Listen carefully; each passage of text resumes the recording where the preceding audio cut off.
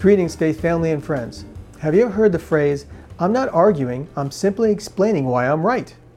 It usually comes out of the mouth of someone who is stubborn. And I'm pretty familiar with this category of people because I can be pretty stubborn at times myself. I like to blame it on my cultural heritage. I'm Italian and my family is from a region in southern Italy called Calabria. Calabrians are very well known in Italy for this term, testa tosta, which in English means hard-headed.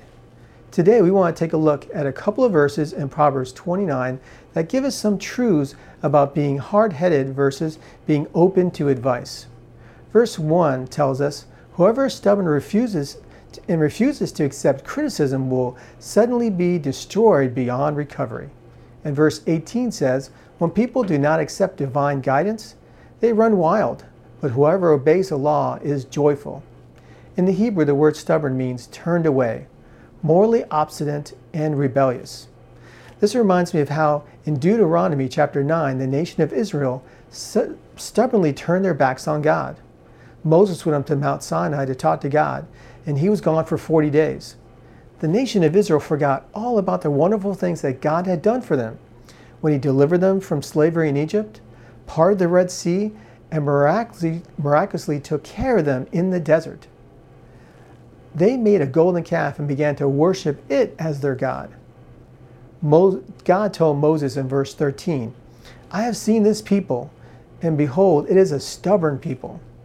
God was so angry with them that he wanted to destroy them all, but Moses pleaded on their behalf, and God listened to him, and he did not destroy them. Stubbornness can be a very dangerous thing. It hardens our hearts and closes our ears so that we are not able to hear the Spirit of God. God wants us to be open so that we can hear his voice. He wants to be pliable so that he can form us and mold us and shape us into the being more like his son Jesus. So today let's pray and ask God to transform us more and more each day into the image of his son, Jesus Christ. Dear Lord, I thank you today for your son.